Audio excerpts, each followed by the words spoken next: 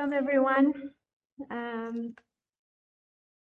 Welcome to another class about wise women, smart women, clever women in Tanakh, in the prophets. And last week we started learning about the wise woman from Avel of Beit Ma'acha. Let me share the sources, and I'll just remind us briefly what we did, and then we'll move on. We remember that we're at a very crucial point in Jewish history, in King David's life, after his son Avshalom rebelled against him and slept with his concubines, and he was chased out. David was chased out from Yerushalayim, and Avshalom took over the palace. A war started between the people of David and the people of Avshalom, and at the end, Avshalom was his hair was caught at the tree, at the branches of a tree, and Yoav killed him, stabbed him to death. But there was another person, and the person was Sheva ben Bichri, and that person had nothing to do with Avshalom, but he was from the tribe of Binyamin, and that person declared, and he said, King David is weak. Look what his son did to him. So maybe this is the time for us, the people of Binyamin, to reclaim Melucha, to reclaim kingdomship in Israel. We have to remember that the first king was Saul, Shaul HaMelech, from the tribe of Binyamin. So Sheva ben Bichri became a new rebel against King David. And Yoav ben Tzuya, the general, the chief general of the army of King David, is chasing that person, Sheva ben Bichri. And he, on the way to find Sheva ben Bichri, we also hear that Yoav tricked Amasa, who helped. He was the soldier who helped Avshalom with his rebellion. And he killed, and Yoav killed Amasa, but that's a side point to our topic. And Yoav and his people are chasing Sheva ben Bichri all the way to a city called Avel, and that city is a walled city. Now, to be a walled city in the ancient world meant that you are a strong city, an established town. Most of the cities at the ancient world who had wall around them also had a king. We call them today. We say it's the mayor of the city, but in the ancient world they called him the king. We don't hear about the king of Avel Beit Ma'acha, but we know that the soldiers of Yoav, surrounded the city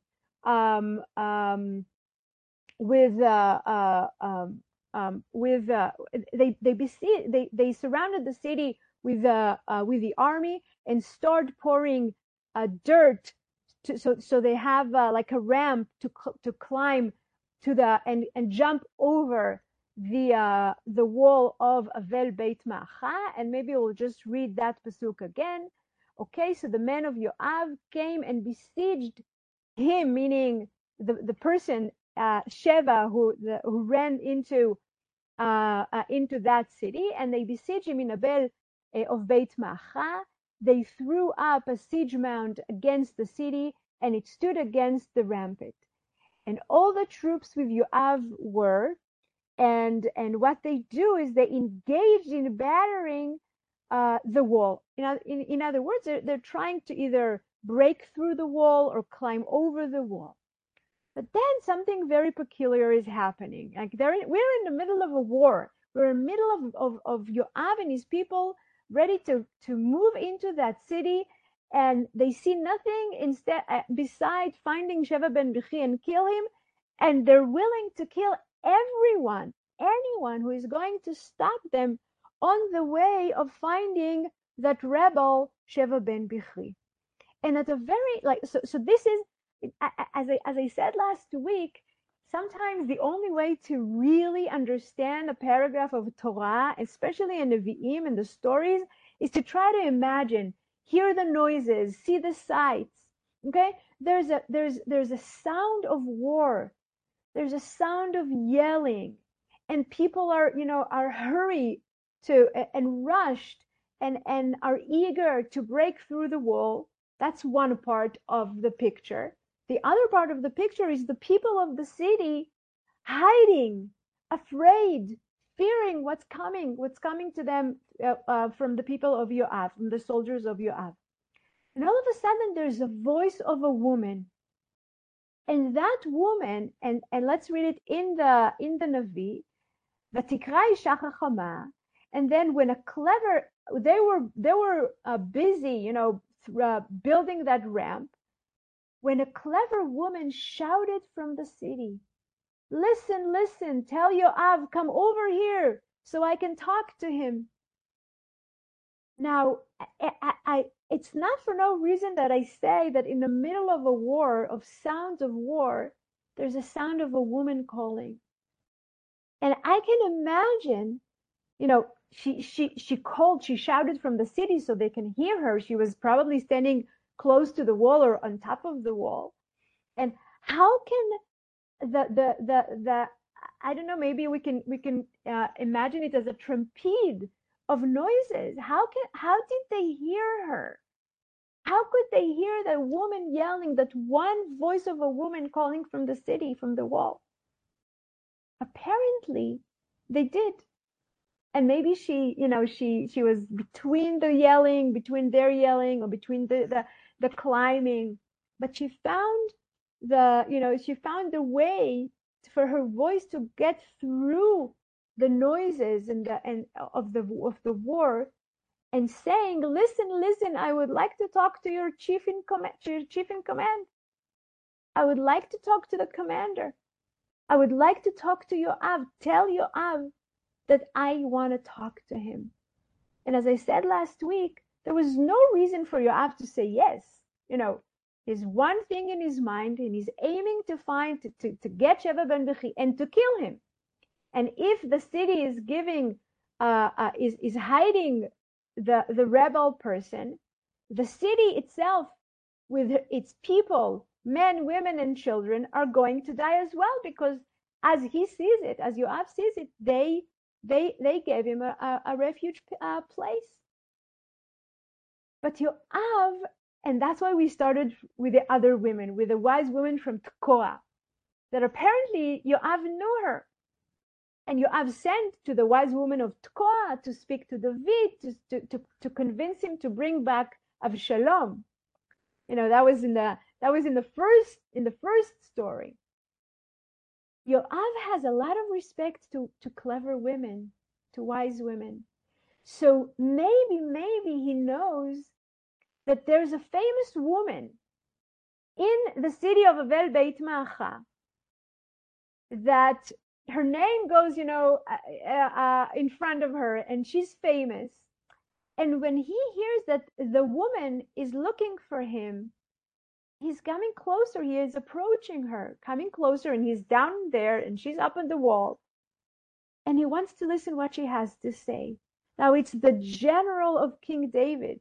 He's the strongest person in the kingdom. And people fear him. But he has respect to wise women. And he's curious to see what she wants to tell him.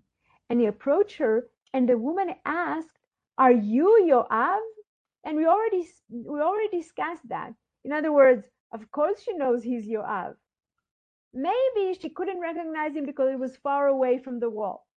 But maybe, as we said last week, what she's trying to tell him is, that's not the Yoav I imagined you to be.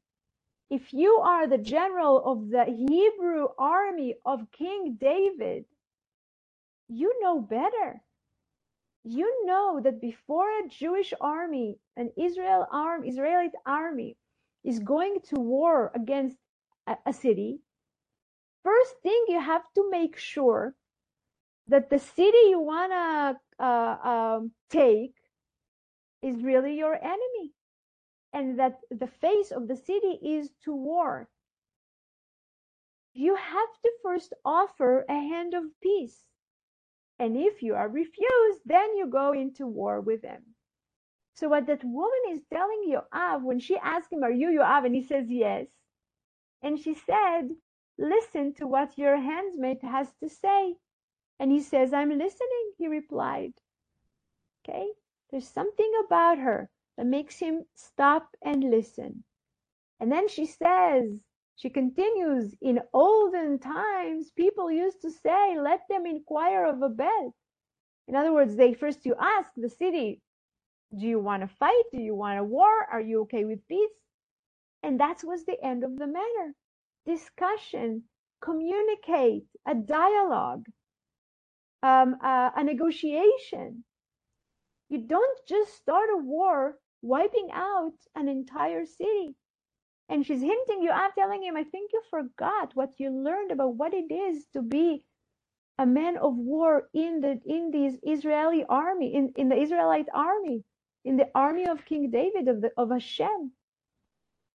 And then she said, there's words which I call them enigmatic, but what she's saying, I am one of those who seek the welfare of the faithful of Israel, in Israel. She says, I remember, I know what it means to be faithful, and I know what it means to seek the welfare of the faithful in Israel. But you seek to bring death upon mother city in Israel, a main city in Israel. Why should you destroy the Lord's possession? Okay, that's very strong words. You know who you want to kill? You want to kill people who are dwelling on Nachalat Hashem, on the Lord's possession. We are your brothers and sisters.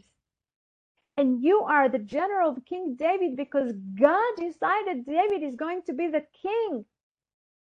And you ought to obey laws of war of Israel. And the laws of war of Israel were very much different from all the nations around. And if Yoav is behaving like the Canaanites or the Moabites or the Ammonites, then what did we do? And she's telling him that in very careful words.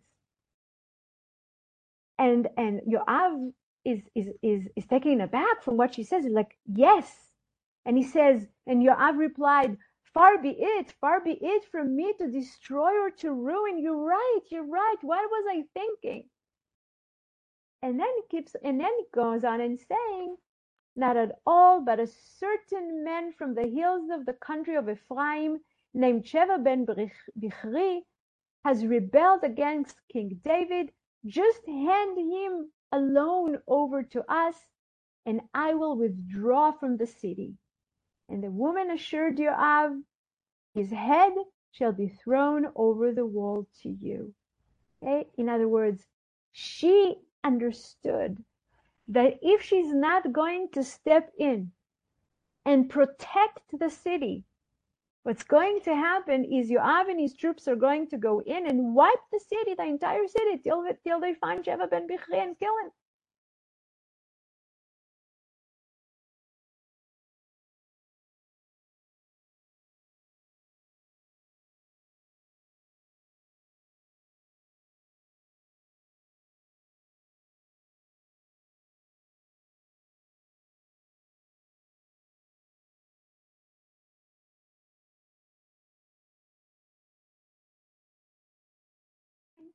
And then what she does, and the woman came to all the people with her clever plan, and they cut off the head of Sheva ben Bichri and threw it down to Yoav, and he then sounded the horn, and all the men dispersed to their homes, and Yoav returned to the king in Yerushalayim.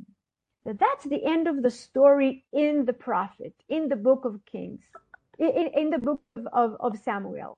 That's the end of the story. We have, they're chasing a person. They come to the city. They want to kill everybody there. There's a wise woman who stops the killing, and she's handing one person, that they were looking for, and with that saves the whole city. Now, before we go into the commentators and the midrashim and Chazal and the different gemaras that I brought to you.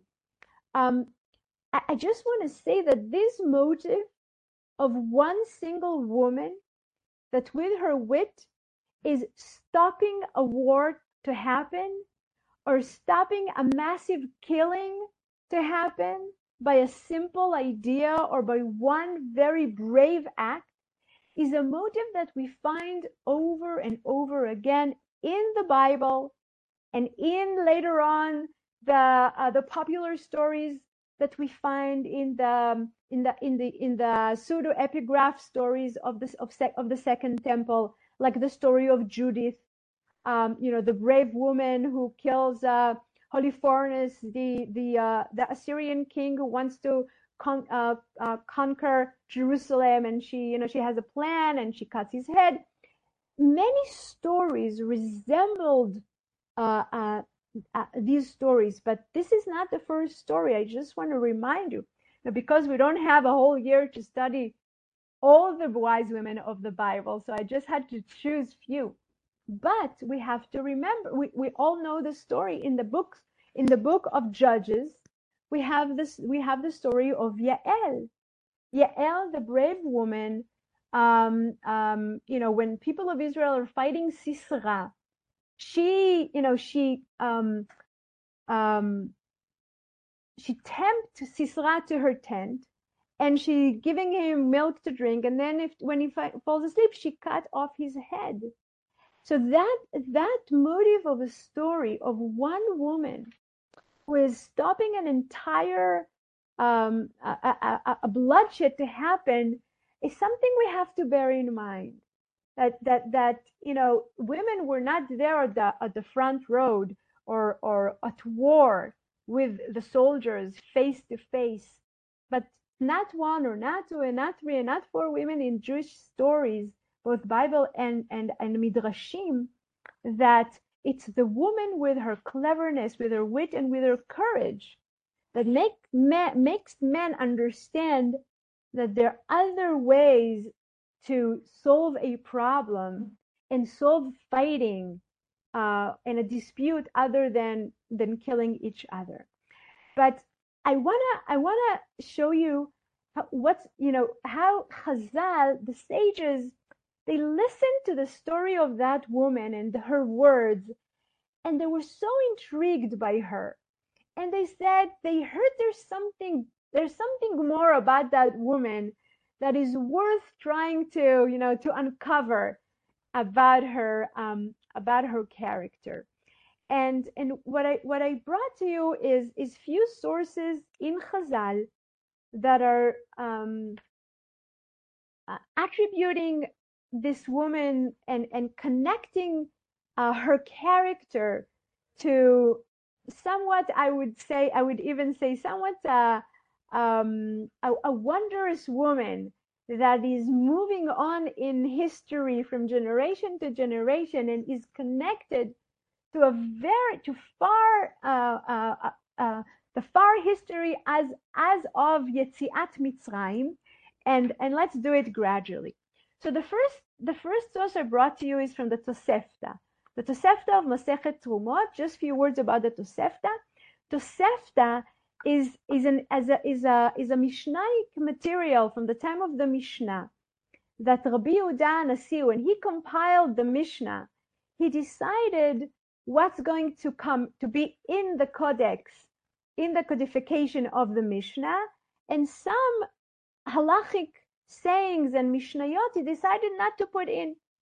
But these mishnayot were also words of wisdom and words of halacha and learning that the sages said throughout the generations. So they kept the entire material that didn't make it into the Mishnah in a book they called Tosefta. Okay, so but Tosefta is also very ancient sayings from the first 200 years AC in Israel, and this is what the Tosefta is telling us. A group of Jews to whom Gentiles say, "Give us one of you, and we shall kill him, and if not, behold, we will kill all of them," they should let themselves be killed and not deliver them one soul from Israel. Now, this is really very moving and I would even say disturbing sentence. The Tosefta is talking about reality. This is one thing we have to understand. In the land of Israel, throughout the years since, let's say, since the Greeks came to Israel at 330 BCE with Alexander the Great, till the establishment of the state of Israel in 1948. The land of Israel was occupied by strangers. And the reality of having Gentiles coming to Jews who are sitting in a city, in a neighborhood, in an area, both in Israel or in other places in the exile, in the diaspora, and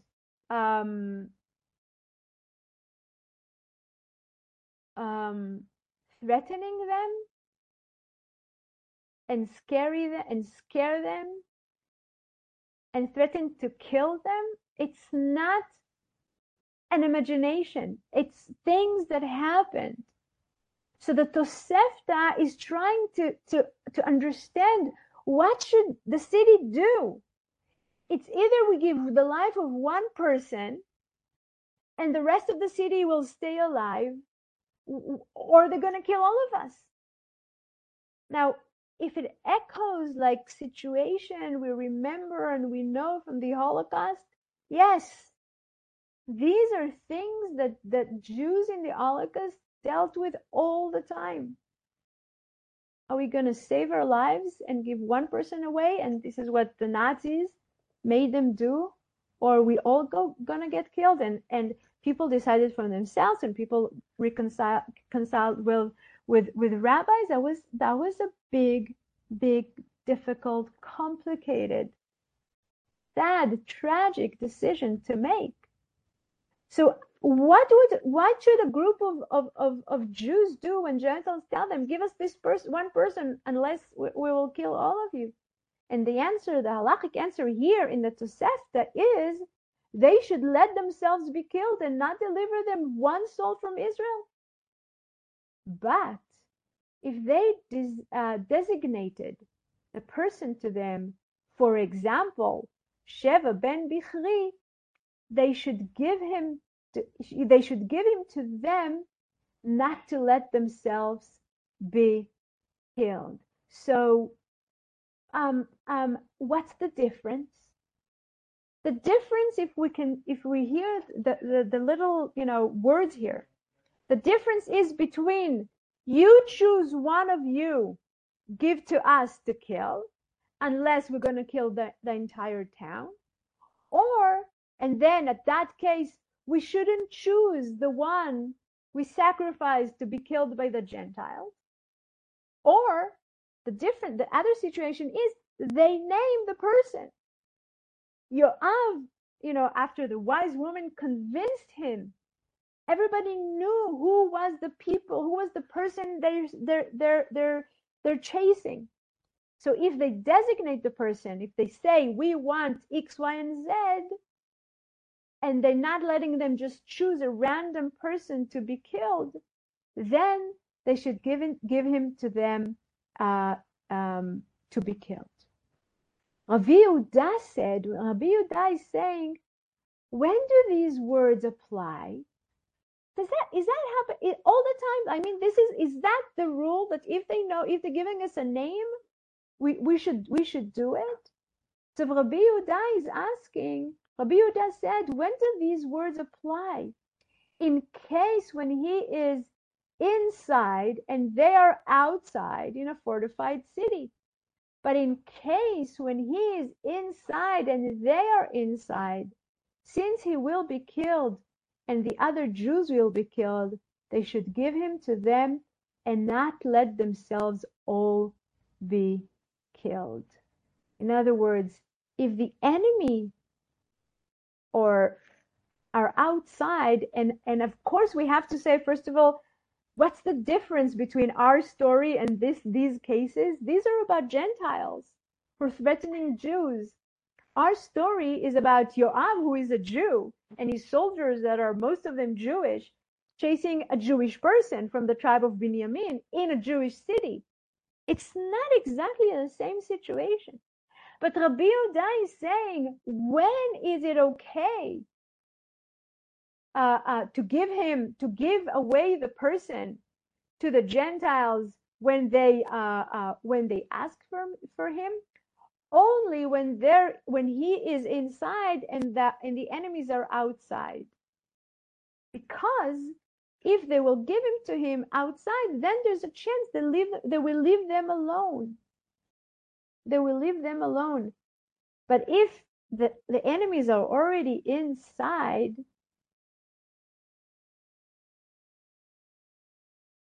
sorry, I got it mixed. I got it mixed. Sorry, the opposite. If the person is inside the city and the enemies are outside the wall, then there's no reason to give it to him because they're safe. They're in the walled city. But if the enemies are already in and they're asking for one person, then for sure they're going to kill everybody if they're not going to give them that one person. So if they're already in the city, then they should give him to them and not let themselves all be killed. And so did it state, and the woman came to all the people in her wisdom, and she said to them, since he will kill, this is a part in the story we didn't read. After, what happened? How did the woman convince the people of the city to take Sheva ben Bichri, kill him, and give him away to Yoav? And she said to them, since he will be killed and you will be killed, give him to them and do not so they won't kill all of us. And Rabbi Shimon says, so did she say to them, anyone who rebels against the monarchy of the house of David is liable to the death penalty. In other words, the two sentences that the Chachamim are saying are important in what she told them. One, she said, let's save our lives. We just give him one person that they want and save ourselves. But the other thing Rabbi Shimon is saying that she said, she also told them, if this is the person they want, and we're not going to give them that person, then all of us are going to be considered as rebels, and then they will have a legitimate reason to kill us. But I wanted us to see how that situation with a woman and killing one person and giving him to Yoav had other implications in Jewish halacha of what to do, and is it okay to give away a Jew to be knowing that he's going to die, but save an entire city. The other source I wanted you to see again is a very interesting midrash. When I think it was last year, I don't remember when. I think it was last year when we learned about midrashim, about figures in midrash, and we learned about Serach bat Asher.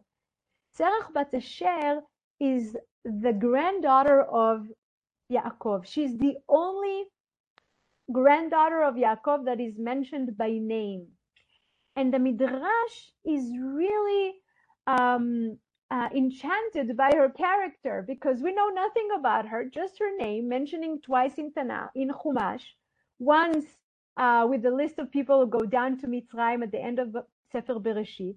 And the second time she's mentioned is at Be'arvot Moav, when the people of Israel, after 40 years in the desert, are about to enter the land. And the Chachamim and the commentators and the sages are asking, wait a second, how can that be? If she was the granddaughter of Yaakov and came down to Mitzrayim with a family, and the people of Israel were in Mitzrayim for 210 years, and then they walked in the desert for 40 years, is that woman who's entering Eretz Israel, is she 250? And if she's so old, what good did she do? In other words, if someone got such a long life, that means that she probably did something really, she merited her long life. Why did she have such long life? what was the good thing she did that gave her that sachar, that reward from God? And the Midrash in Sechel Tov is saying, Serach, their sister, the sister of the sons of Asher, the son of Yaakov, and Serach, their sister, for her days extended and multiplied. She lived from the time Israel descended to Egypt until almost the beginning of the kingdom of Israel. Wait. What? She lived until the beginning of the kingdom of Israel? That means she's not only 250 when they entered the land of Israel, but this Midrash is saying that she lived even longer. She entered the land of Israel. She went through the times of the judges and the times of Samuel. And she's there when David is a king, the beginning of the kingdom of Israel. That makes her almost 608 years. And about her, it is said, dedicated and devoted to Israel. And she was the wise woman who called to Yoav ben Tzuria, who pursued Sheva ben Bichri. Okay. So what is the Midrash is telling us?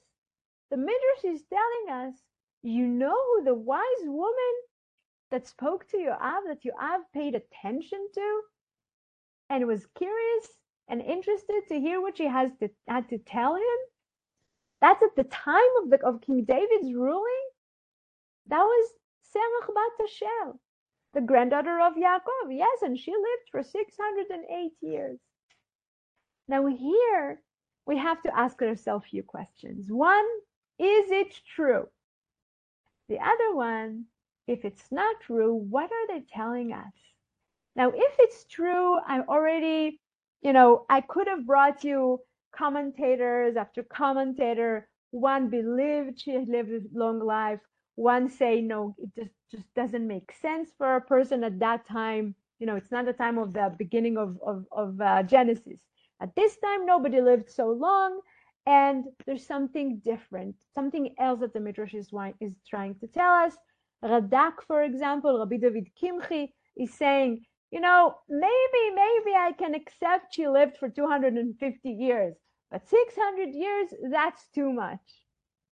And I would like to bring to my assistant the Rambam, Maimonides, because the Rambam is telling us that whenever we come across a midrash that doesn't make sense, that it's irrational, it makes no logic whatsoever, then we have to ask ourselves, what do Chazal mean by saying that? Because says the Rambam, if we think that Chazal thought that she lived long life, then we think Chazal are not smart. It's like heresy against Chazal to believe, says the Rambam, that they believe that a woman could, live for so long. So if we want to respect Chazal, says the Rambam, we have to understand that they're trying to give a message.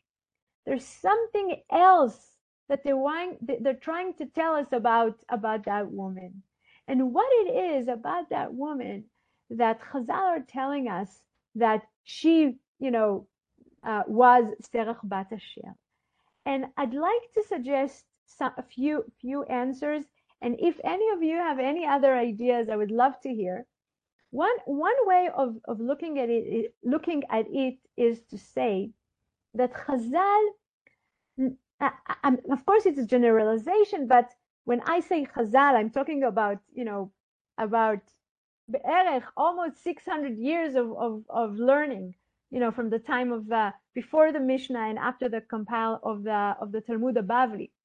But Chazal, as a rule, did not like anonymous people. And if they see anonymous people in the Bible, they're trying to, give them names.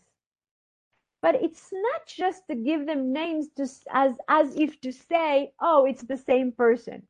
For example, there's a midrash saying that Pinchas ben Elazar ben Aaron, Pinchas ben Elazar ben Aaron HaKohen, Pinchas, the grandchild of Aaron HaKohen, is Eliyahu. In other words, Eliyahu that we meet, in the Book of Kings, is Pinchas who left Egypt and, walked through the desert and entered the land of Israel. Do they say they are the exact same person living long life? Or do they say that there's some attributes and there's some characteristics and ways of behaving that is similar and parallel even sometimes between the character, the figure of Pinchas, and the figure and the character of Eliyahu, and that we have to understand that there's the similarity between the figures is helping us understand those characters in their stories in a different time. I'd like to suggest the same thing here with the wise woman from Avel and Serach Bat Asher. Serach Bat Asher is mentioned by her name, and there's no story about her. And the wise woman from Avel doesn't have a name. But Chazal are telling us, you want to understand how smart Serach was? Why was her name mentioned? Because the Torah doesn't mention a name of a woman, if there's no story around her name. This is very true for the Pentateuch, for Chamisha Chumshei Torah. In Navi and Ktuvim, it's a different story. But in Chamisha Chumshei Torah, when we have a name of a woman and there's no story about her, we know that she was important. Something happened. Sometimes we're told the story, and sometimes the Chachamim in the Midrash are giving us option of what happened with that woman. And one of the options that Chazal are telling us about Serach, they say that the reason Serach got long life is because she was the granddaughter that came to Yaakov and very wisely found the way to tell him that Yosef is still alive. Because, says the Midrash, the brothers were afraid that when Yaakov hears that Yosef is alive, he will die. He will lose his heart will stop beating and he'll die. So they sent the talented Serach, that everyone knew that she was very talented, said the Midrash. And she sang a song, and she said it in rhyme, and she was, waiting for Yaakov to be during the time of davening, so he wasn't concentrating. And that words entered his mind and his conscience, and his heart stopped for 1 second and came back. And God rewarded Serach for finding the way to tell Yaakov the good news without killing him. He gave her long life. But Chazal were trying to look for something else. What kind of a wisdom is it? What's the difference? Let me say it this way. What's the difference between a wise woman and a wise man? Is it the same kind of cleverness and wisdom? And I think that what Chazal are trying to tell us, that there's something about the wisdom of women that we find in Tanakh, and that's why they're connecting Serach with that woman. Never mind 608 years. They say it. Do they mean it or not? I don't really know, but I accept the Rambam that they don't really believe that she lived for 608 years. But what they're saying is that the wisdom of Serach, the womanly, the feminine wisdom of Serach, is staying there all those generations, and it has the same wisdom of the wise women of Avel, Beit Macha. It's the wisdom that you need a wise woman, the cleverness of a woman, that herself is always being put between life and death when giving birth, and understand the friction between life and death, and is willing to do what it takes to save lives. Where sometimes men don't have that sensitivity. And Serach knowing, that her words can cause her grandfather die, according to the Midrash, is choosing the right way to tell him, to break the news to him. And the woman of Avel Bet Ma'acha, she knows that behind her stands an entire city. And if she's going to blow it, they're all going to die. And she comes with a sense of life and also knowing what it is to die. And she's using that wisdom to stop the war.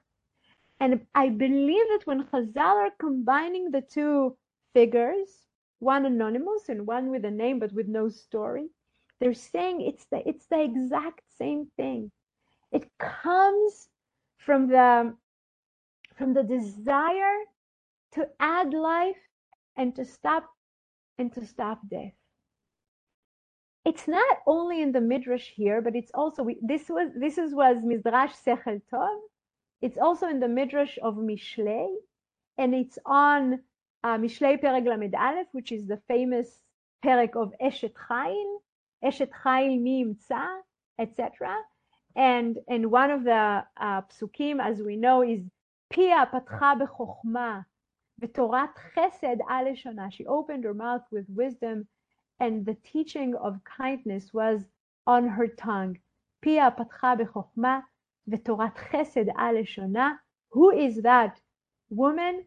Zot ha'isha shel dibra el Yoav.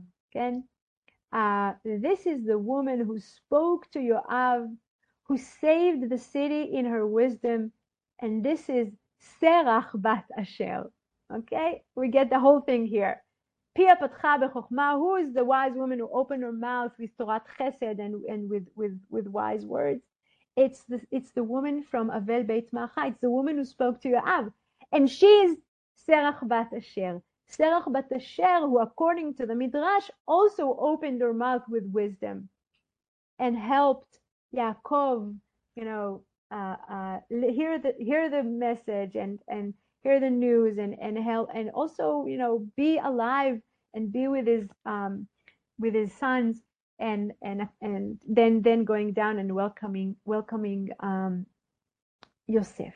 So again, also in the Midrash of Mishlei, it's the same woman, it's the same characteristics, it's the same intention, it's the same motivation of Serach bat Asher, according to the Midrashim, and the wise woman of Avel, that we know the story, but we don't know her name. Why don't we know her name? We can, there's many reasons that we don't know her name that we can say, but Chazal are saying it doesn't matter that we don't know her name. It's as if her name was Serach bat Asher. It's the same kind of wisdom that they find with women, and the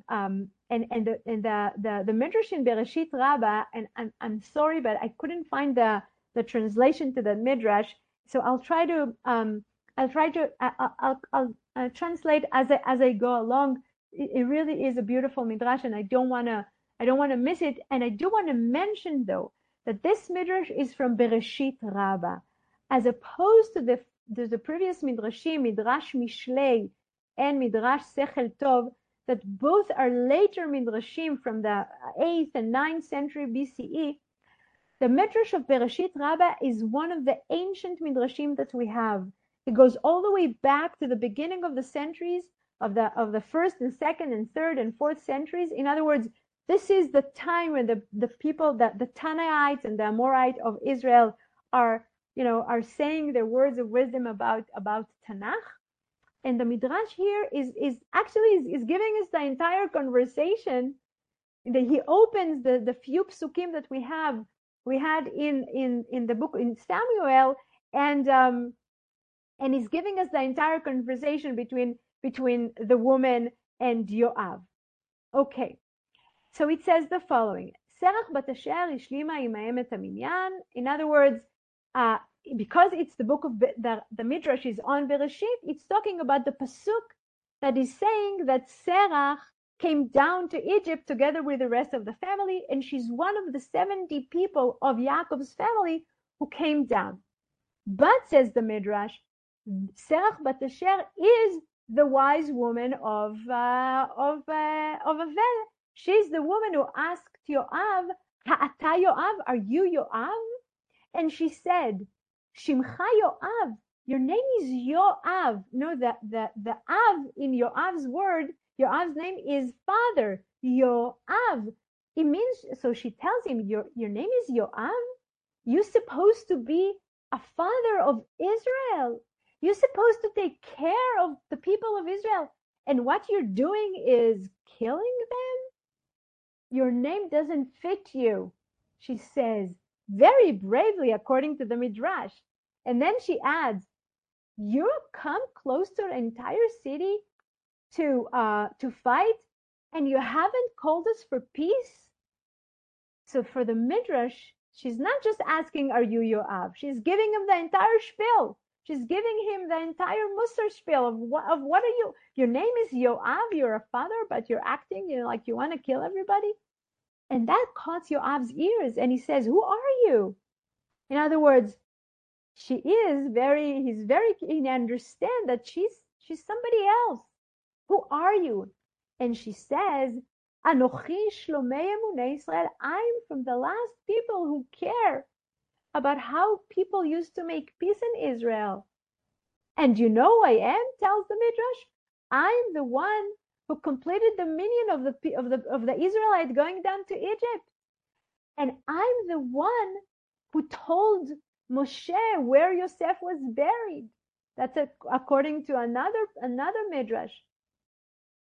In other words, I'm busy with peace, with consolation, with bringing people together, and you are asking to kill an entire city in Israel. And Yoav says, no, no, no, God forbid, no, no, no, this is not what I want. And she says, okay, then you get your head. And then the Midrash asks, how did she know? How did she know that Yoav will settle with just the head of Sheva ben Bichri? What if Yoav will say, I'm sorry, your city gave him refuge, your city protected him? And the Midrash is saying she knew that anyone who rebelled against King David deserves to die. In other words, it's not only because Yoav was chasing him, but also because she was wise and she knew the rules of how it is to be the laws in Israel. Then she knew that this person deserves to die, not just because Yoav wants him to die, but because this person wanted to rebel or rebelled against King David, and that's why. And they listened to her and gave her and they killed Sheva ben Bichri and gave his body to Yoav, and with that she saved an entire city. So that's the story of the wise woman of Avel Beit Maacha. Now, I'm going to go right into the next story with your permission, because we don't have much. We have a very short series of classes this time. It's only 5 times, and I want to end with, at the last shiur, I'm going to have a conclusion and some general thing to say about the women and what we saw about them. But I want to move on in history, and we know that the next step that we find in Jewish history after King David is old and tired, and there's a big dispute who's going to follow him. Is it going to be his son Shlomo? Is it going to be his older son Adoniah? Okay, so we're moving into the book of Kings, and the woman I would like to discuss next is the mother of Shlomo. It's the wife of King David, Bathsheba.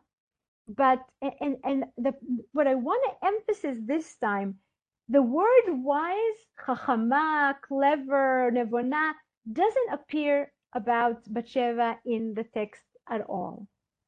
But there's nothing about what she does which is simple in the book of Kings. In other words, what I want to show you is an example of a development of a figure, a development of a character that in one place she's very plain, she's very passive, she doesn't act, she doesn't speak. And we get the feeling like, maybe she doesn't know what she's doing, or maybe people just, tell her what to do, and she doesn't really, maybe she's not so smart. But then we find Bathsheba in the beginning of the book of Kings, and she's being discovered, like the way that the prophet is writing about her as one of the wisest women that we meet in the book of Nevi'im.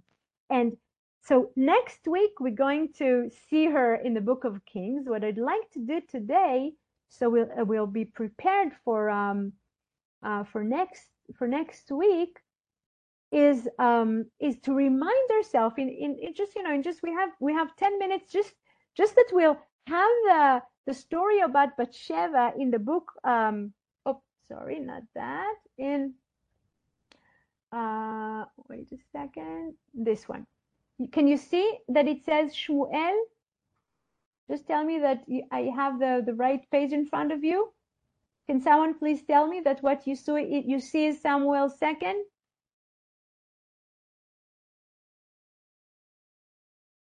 Yes. Yes. Thank you. Okay. So, say it again. Did someone had a question? Please. Okay. No? Okay. So, we're at the end of Shmuel. David is at the peak of his reigning. There's a question by Susie? Go ahead. Is there anything you want to ask? No, okay. I was raising my hand to say that it was Shmuel. He was trying. Okay, toda raba. Toda. Okay. So, on Shmuel chapter 11, David is at the peak of his reigning. Everybody loves him. He's the strongest king around. Everyone's giving him, taxes, and every war that he goes to, he succeeds. And then comes the falling, and the falling, as we know, has to do with killing, putting the husband of Bathsheba at the front of the war, and he's dead, and he's getting killed, and then sleeping with his wife, that later becomes his official and rightful and legitimate wife. But the child that was born from the relationship between David and Bathsheba, when Uriah was there at war, died. So that's the story. And from that point on, David is declining. And we know that we just heard about what happened afterwards. Amnon, his son, rapes his daughter Tamar, and then his son Avshalom kills his son Amnon, and then his son Avshalom rebels against him, and he gets killed.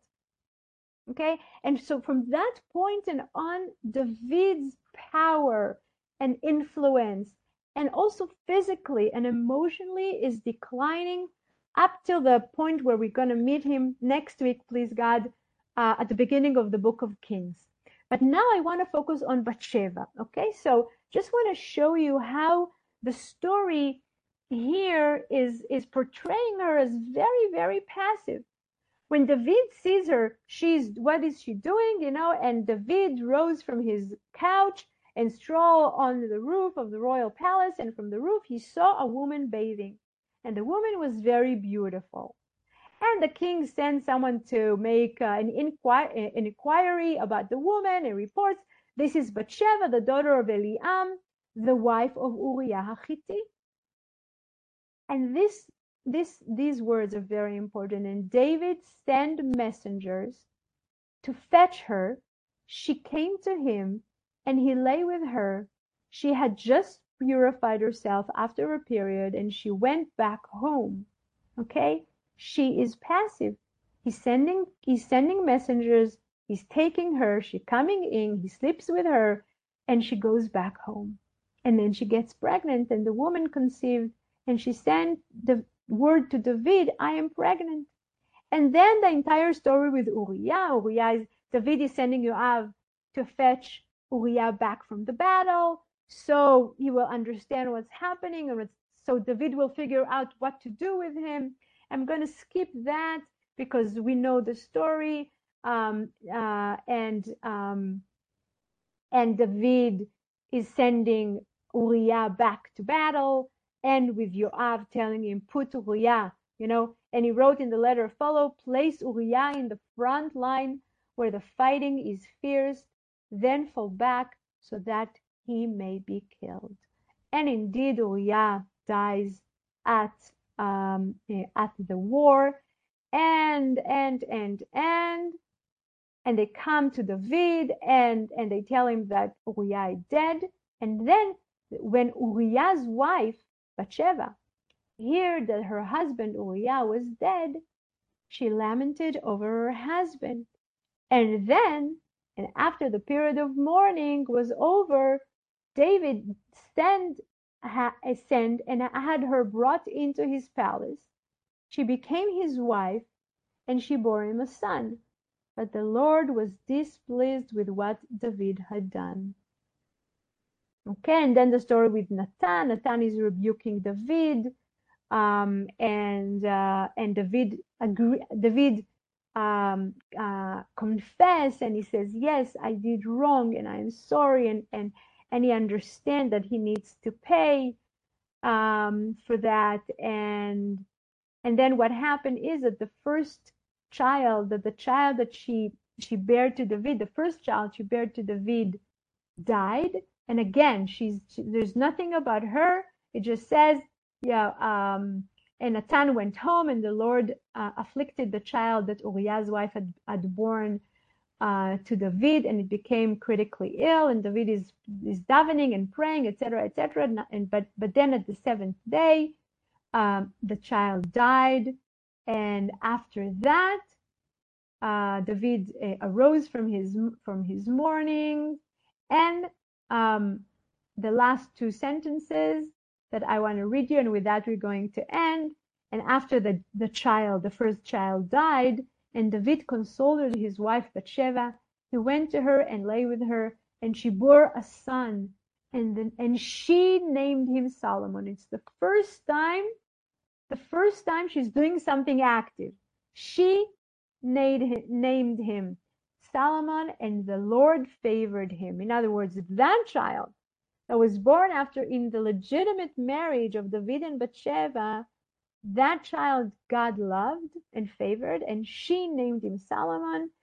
And he sent a message through the prophet Nathan, and he was named Yedidiah at the instance of the Lord. So Bathsheba names the son Shlomo, and God liked him, and God named the son Yedidiah, the friend of God.